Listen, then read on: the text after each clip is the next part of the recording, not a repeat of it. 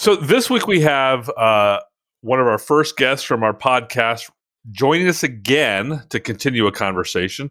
We have Don Cox. Don is currently the CTE, the Chief Technology Evangelist. Can I hear an amen? Amen.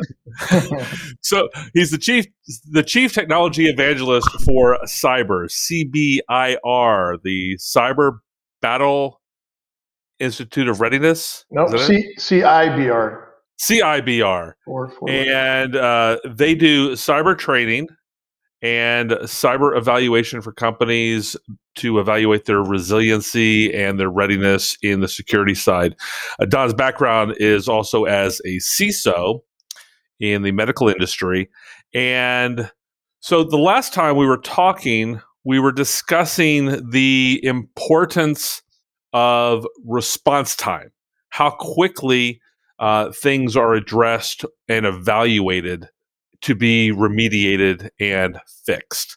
And Don, you were saying that really you felt that the resistance to automation in the industry, in security industry, and cyber industry, was a bit misplaced and misunderstood, and that autonomy of fixing things, or at least stopping things, was critical to really any organization nowadays. And so I'd like to start in allowing you the chance to expand upon that perspective. And that's sort of where we had left off and truncated our conversation last time. Sure. Thanks for having me back. And the automation piece. So for the last,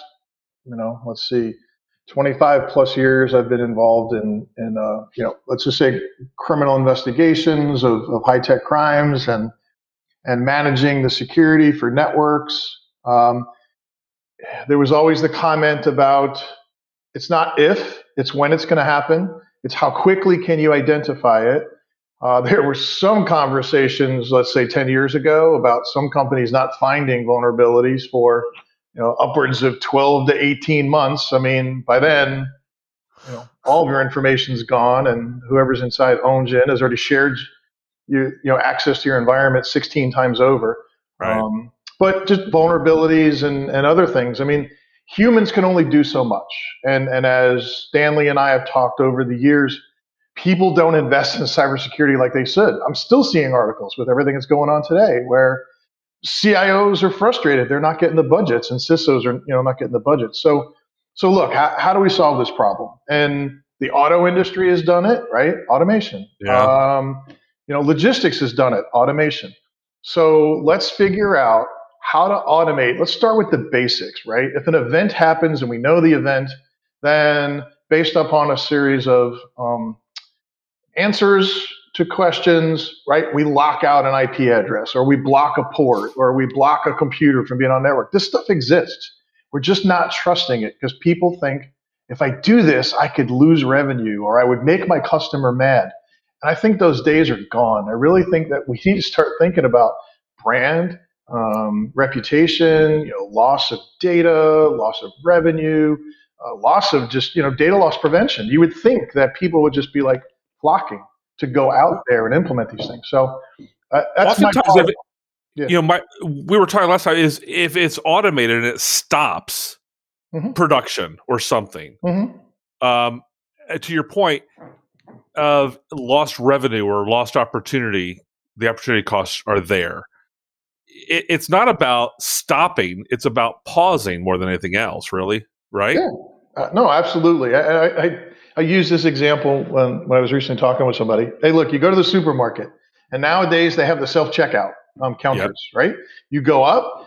If all the barcodes are there, and you don't have to show your ID because you're buying alcohol and you're over 21 or drugs, you're in and out, and you're gone, right? You never touch a human, you never see one. But on the back end, and this goes to the fallacy of automation, you still need to be able to service that, program it, monitor it. Yesterday I went to Lowe's, and I'm military, and so the Lowe's gives a discount. Sorry if I mentioned names, but good for Lowe's. And I'm like, where's the button that I can push to add my phone number and get my discount? The lady comes over, she's like, I'm sorry, you can't do that. You have to go to a checkout, or I can do it for you. Wow, that's I thought this was automation. Same thing with the security tools that exist today. Somebody has to program it. Somebody has to monitor it. Somebody has to do the quality assurance on it. Somebody has to tweak it every time a new vulnerability. So, yes. And to your point, if an event alerts, somebody's got to look at it and make it a decision. Now, here's the other conversation. What authority is that person given at that time to make the decision? Can I open this up or can I lock it down? And, so that's a whole nother conversation.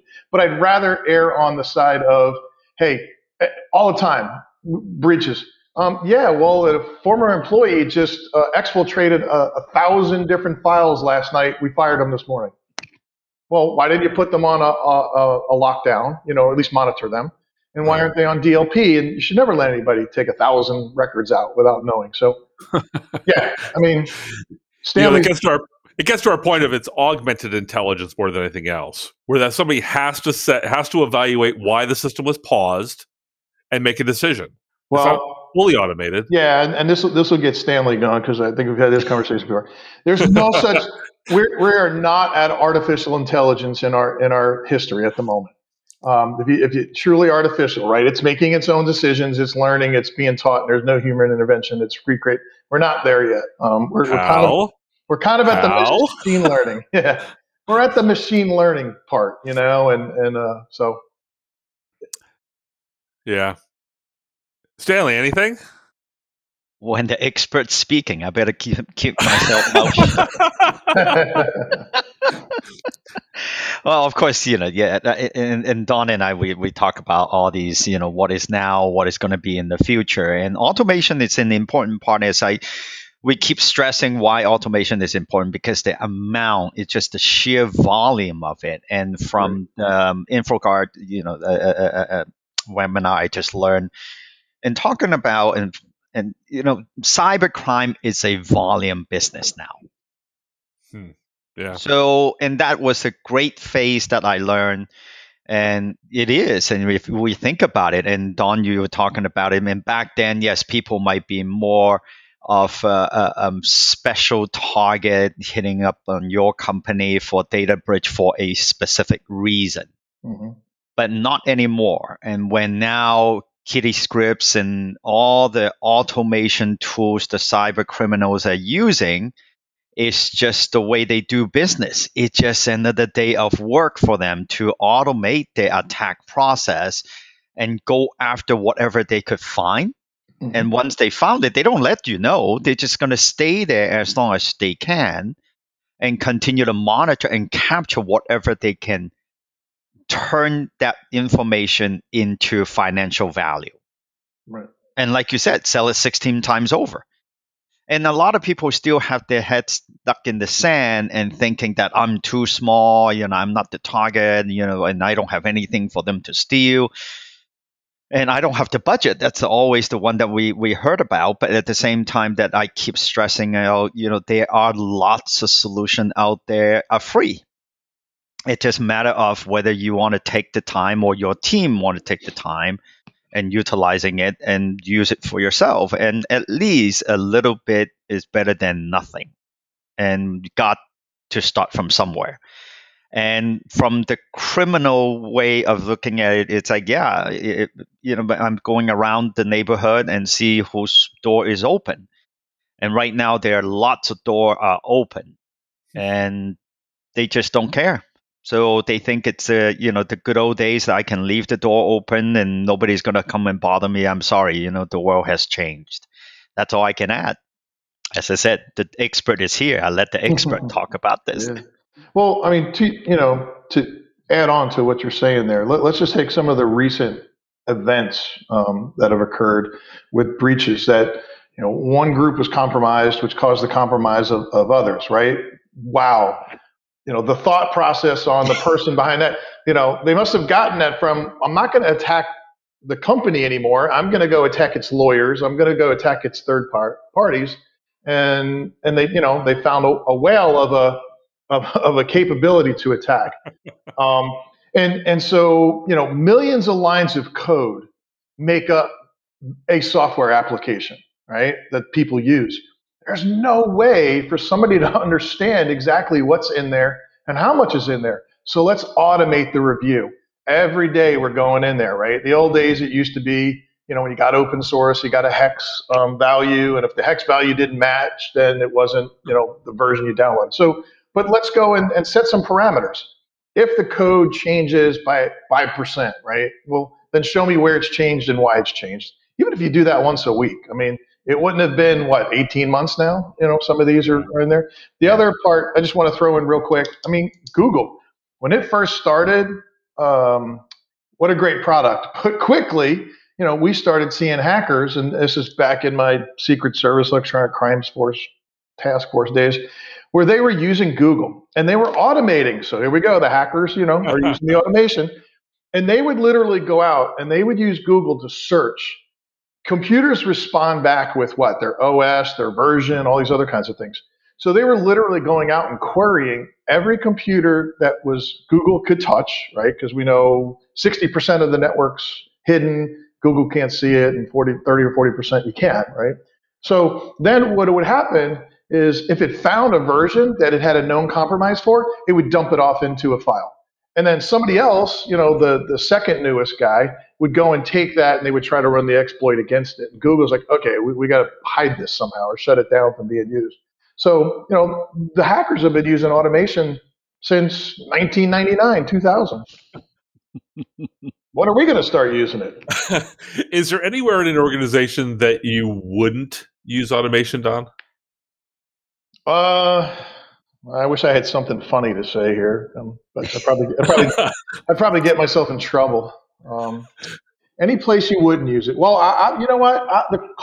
Help desks. I think help desks are, when you try to automate that, it just causes problems because people inevitably they're pushing the wrong buttons, they're hitting zero, or like the commercials you used to see, big elephant, crazy train, just to try to get to an operator. So that's probably one place I wouldn't use automation. Although, done right and using some technologies and some training, you could probably divert people from a lot of hey, if you're having a password problem, go this direction. But other than that, so I think that's one place that you really need the kind of human interaction. So you're involved with an organization that does cybersecurity training. Mm-hmm. And what do you tell people when so it sounds like, to some people's ear, I'm sure, that you're training people and you're promoting automation. Isn't that taking the positions of the people you're training? No, we're actually training people to use the automation so they can do more, right? So one of the companies that I'm actually working with, and I could mention maybe some names. Yeah. A company called Arthret. Stanley's familiar with them. We've talked about it. You've seen the product.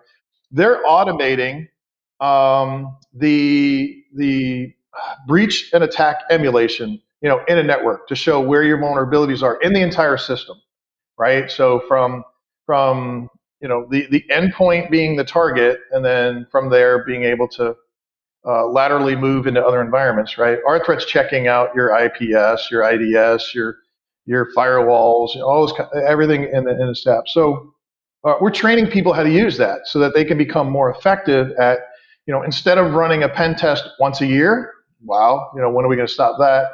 We can now automate it and run a pen test once a day or, once a week or whatever it may be.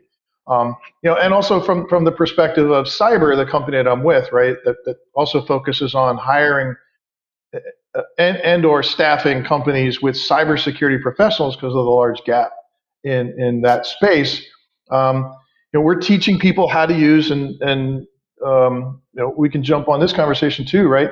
Risk related products that are automated, right? So today, the only visibility you have into your entire organization and the risks that are involved are when somebody goes out and does an assessment, right? Whether it's related to Sarbanes-Oxley, PCI, HIPAA, right. FISMA or something like that, along the government. But automating the log file pulls from the environment to say whether you're red, yellow, green, based upon risk, and if you're in a yellow, hey, you could lose this much money. That alone to me should be worth its weight in gold to a CEO or to a board. Get this put in the company so I can see where our risks are and what's going on. Well, let's hope so, Don, because you and I just had this conversation yesterday, and you are learning fast. Yeah. No, I'm a fan. I mean, when I was in the healthcare industry, there's programs out there that can look at your entire EHR system and tell you whether or not somebody's snooping, right? Or looking at records they're not supposed to be looking at. Data loss prevention programs, they're out there. Yeah, they're expensive to set up and all that, but end of the day, you're going to stop records from flying out your organization.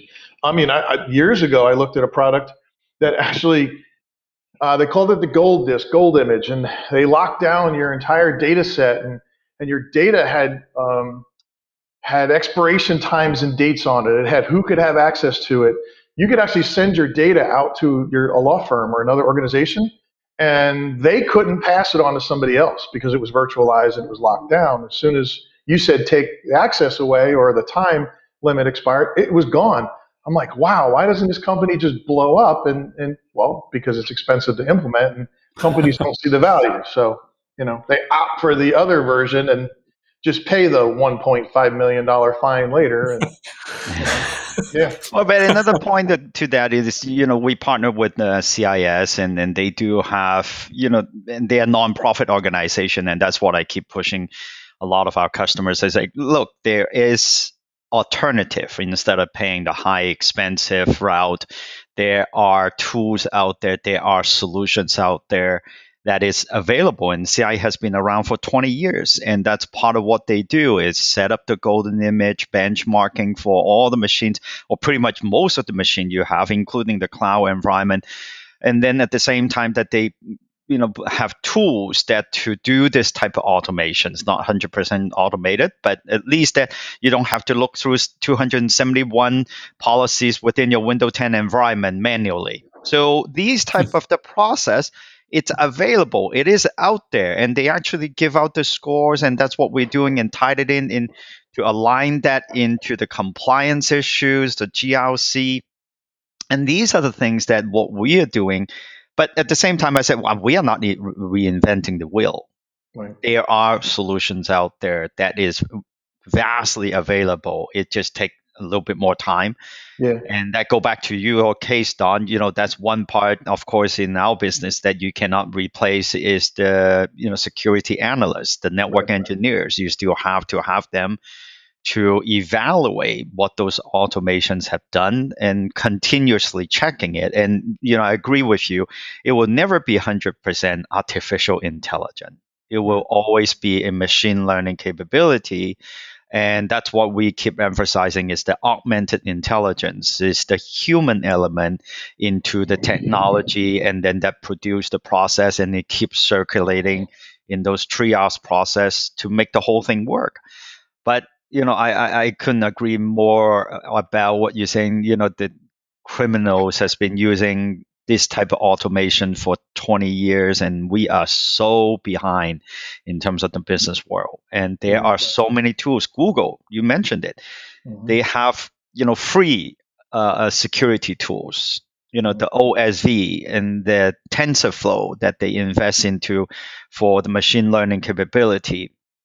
So all of these are available out there. But of course, for most of the SMB, they don't have the resource to look into that. But now, even in the government sector is looking into how to help the SMB to increase their cybersecurity posture.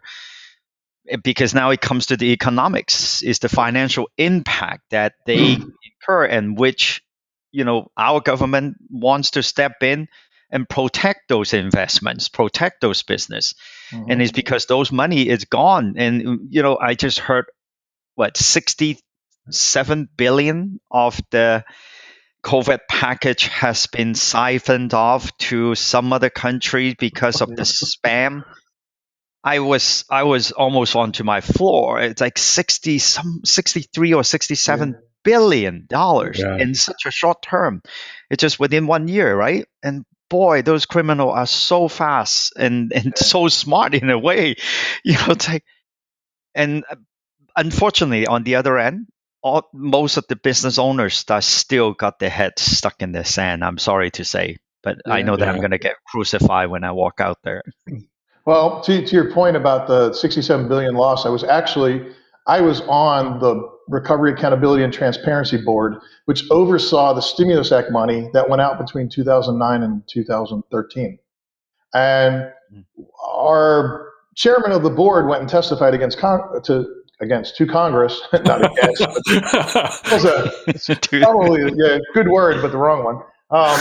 And he said that the national average for fraud is about 5%. So somebody quickly did the math and said, "You tell me that 5% of 787 billion, which turned into 840 billion, is going to be fraud?" And he said, "Yes, that's the national." He comes back to the office, he gets those team together, and he goes, "You need to put a system together for me that doesn't make me look like a fool, because I just told them we're going to lose 5% of our money." When a third party did an audit at the end, now whether we're lucky or we're that good, we wound up with 0.05% fraud against American reinvestment money, right? The ARA money. So it's because of some of the automation, the things that were put in place, right? The eyes on it. So the one thing I want to talk on real quick, and we got time for this, cyber insurance. I think, legislation changed the deaths, by saying that people had to start wearing seatbelts, right? They had to put seatbelts in. So that helped, right? There is some government regulation that helped with Sarbanes-Oxley, with Graham-Lieberman, and all these different things. But it just doesn't seem to be a legislation that can impact overall how people are protecting themselves. What I'm hoping is cyber insurance, right? The insurance industry will help regulate, hey, if you want cyber insurance, it's going to cost you X number of dollars. If you put these things in place, if you have automation in place, if you have an MSSP, if you have a risk program, right now your premiums can go down, and I'm hoping that helps to change how we look at automation, how we look at cybersecurity in organizations. I don't know what your thoughts are on that.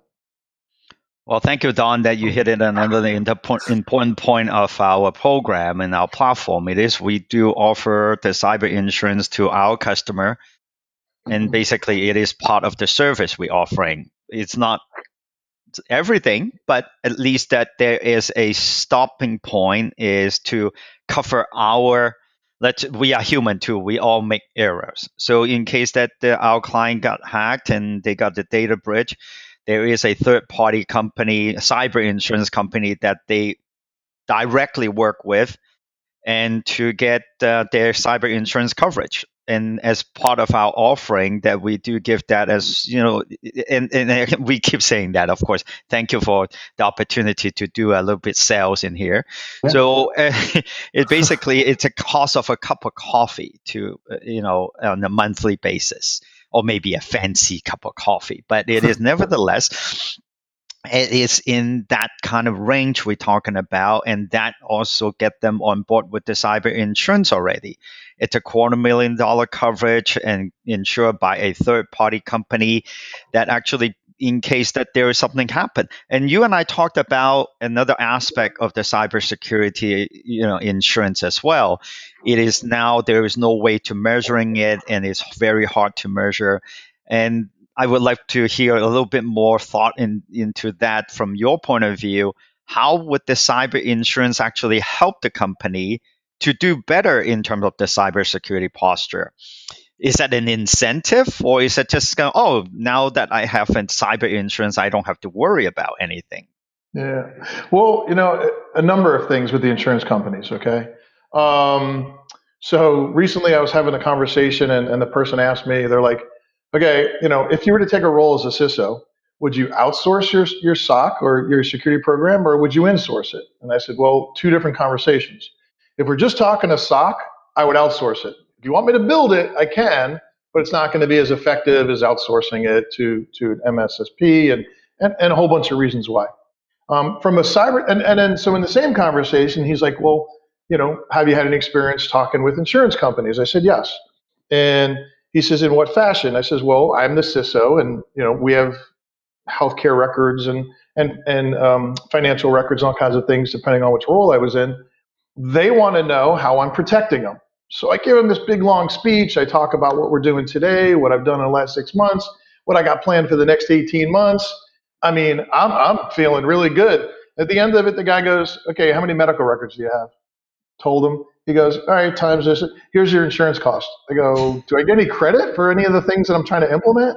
And the guy goes, no, we're not there yet.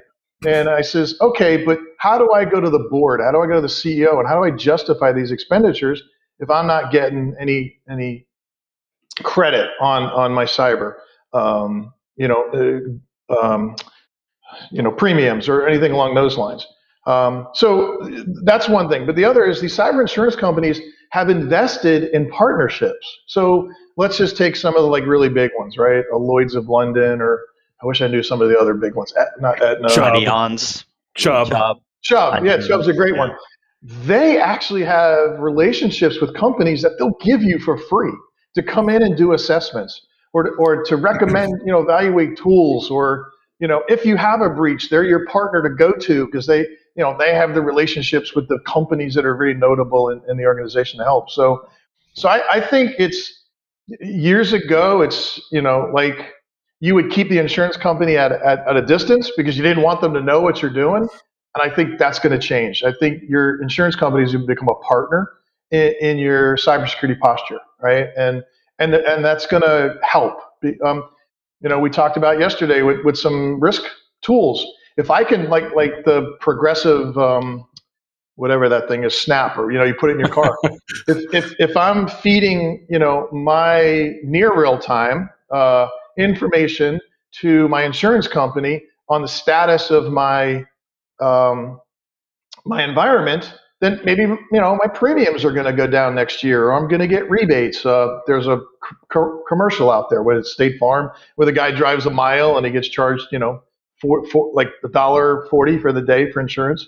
So I think when that's what I see happening in the future is this relationship and causing some change in the organization, in the environment. Perfect. I think this is great to wrap us up, and that's a good takeaway because you're right, and there are programs out there for people to tap into, to partner with different organizations to take advantage of their offering, because right now there are so many tools and solutions out there that everybody wants to be different in the market world. And I think that for the audience, for our audiences, they can take advantage of those and just talk to their service provider, talk to the cyber insurance. And, thank you, Don. We are working on that as well and try to, working with the cyber insurance to enhance that process and providing the more value to our customers. And at the same time, I think that the automation, it is a great part of the process. We just need to execute it correctly, and we just need to open up our mind and advance to the level pretty much like the cyber criminal. We got to do some catch up in that aspect of things. It's going to be the customer, like you said, Don. It's going to be the customer pushing the insurance company, reduce my premiums because I'm doing all of this. And right now, the insurance companies aren't willing to listen to what companies are doing. They're just, like you said, that's our cost. That's our price for insurance. Done. Don't care how much you have, how you're protecting it. There's no way to really value it because it's intangible data. Yeah. But we estimate it's going to be this. And right now, it's a printing press of cash for insurance companies. Mm-hmm. They're just making tons of money doing this right now. And, it's going to be the customers building the right things, using the right tools, having the right solutions in place to be able to prove to the insurance company, I know my values, I'm spending this much to reduce my premiums, give me a break. Mm-hmm. Yep, I agree. So, well, Don, I appreciate you joining us for the chat this week. It's been a good one. I'm sure we're going to get you back again. Enjoy. I think we'll get him back. Absolutely. I think opening up the topic of the BAS and doing that to penetrate networks versus the penetration automation and continuous penetration testing that we're talking about doing with NetSwitch, I think will be another interesting conversation, the comparing the two things, because I know BAS is an up and coming topic within the cybersecurity industry. Yeah. So if that doesn't work, we could talk about Mandalorian. There you go. We'll wait for the next season to come out. All right. Well, Don, thanks for joining us this week. Don. And again, if you want to know more about Don, you can visit him on LinkedIn or check out the company he's working with, which is Again, it's Cyber, CIBR, the Cyber Institute for Battle Readiness. Don, thanks for joining us. Thank you, Don. Yep, thanks. Take care. Take care, guys.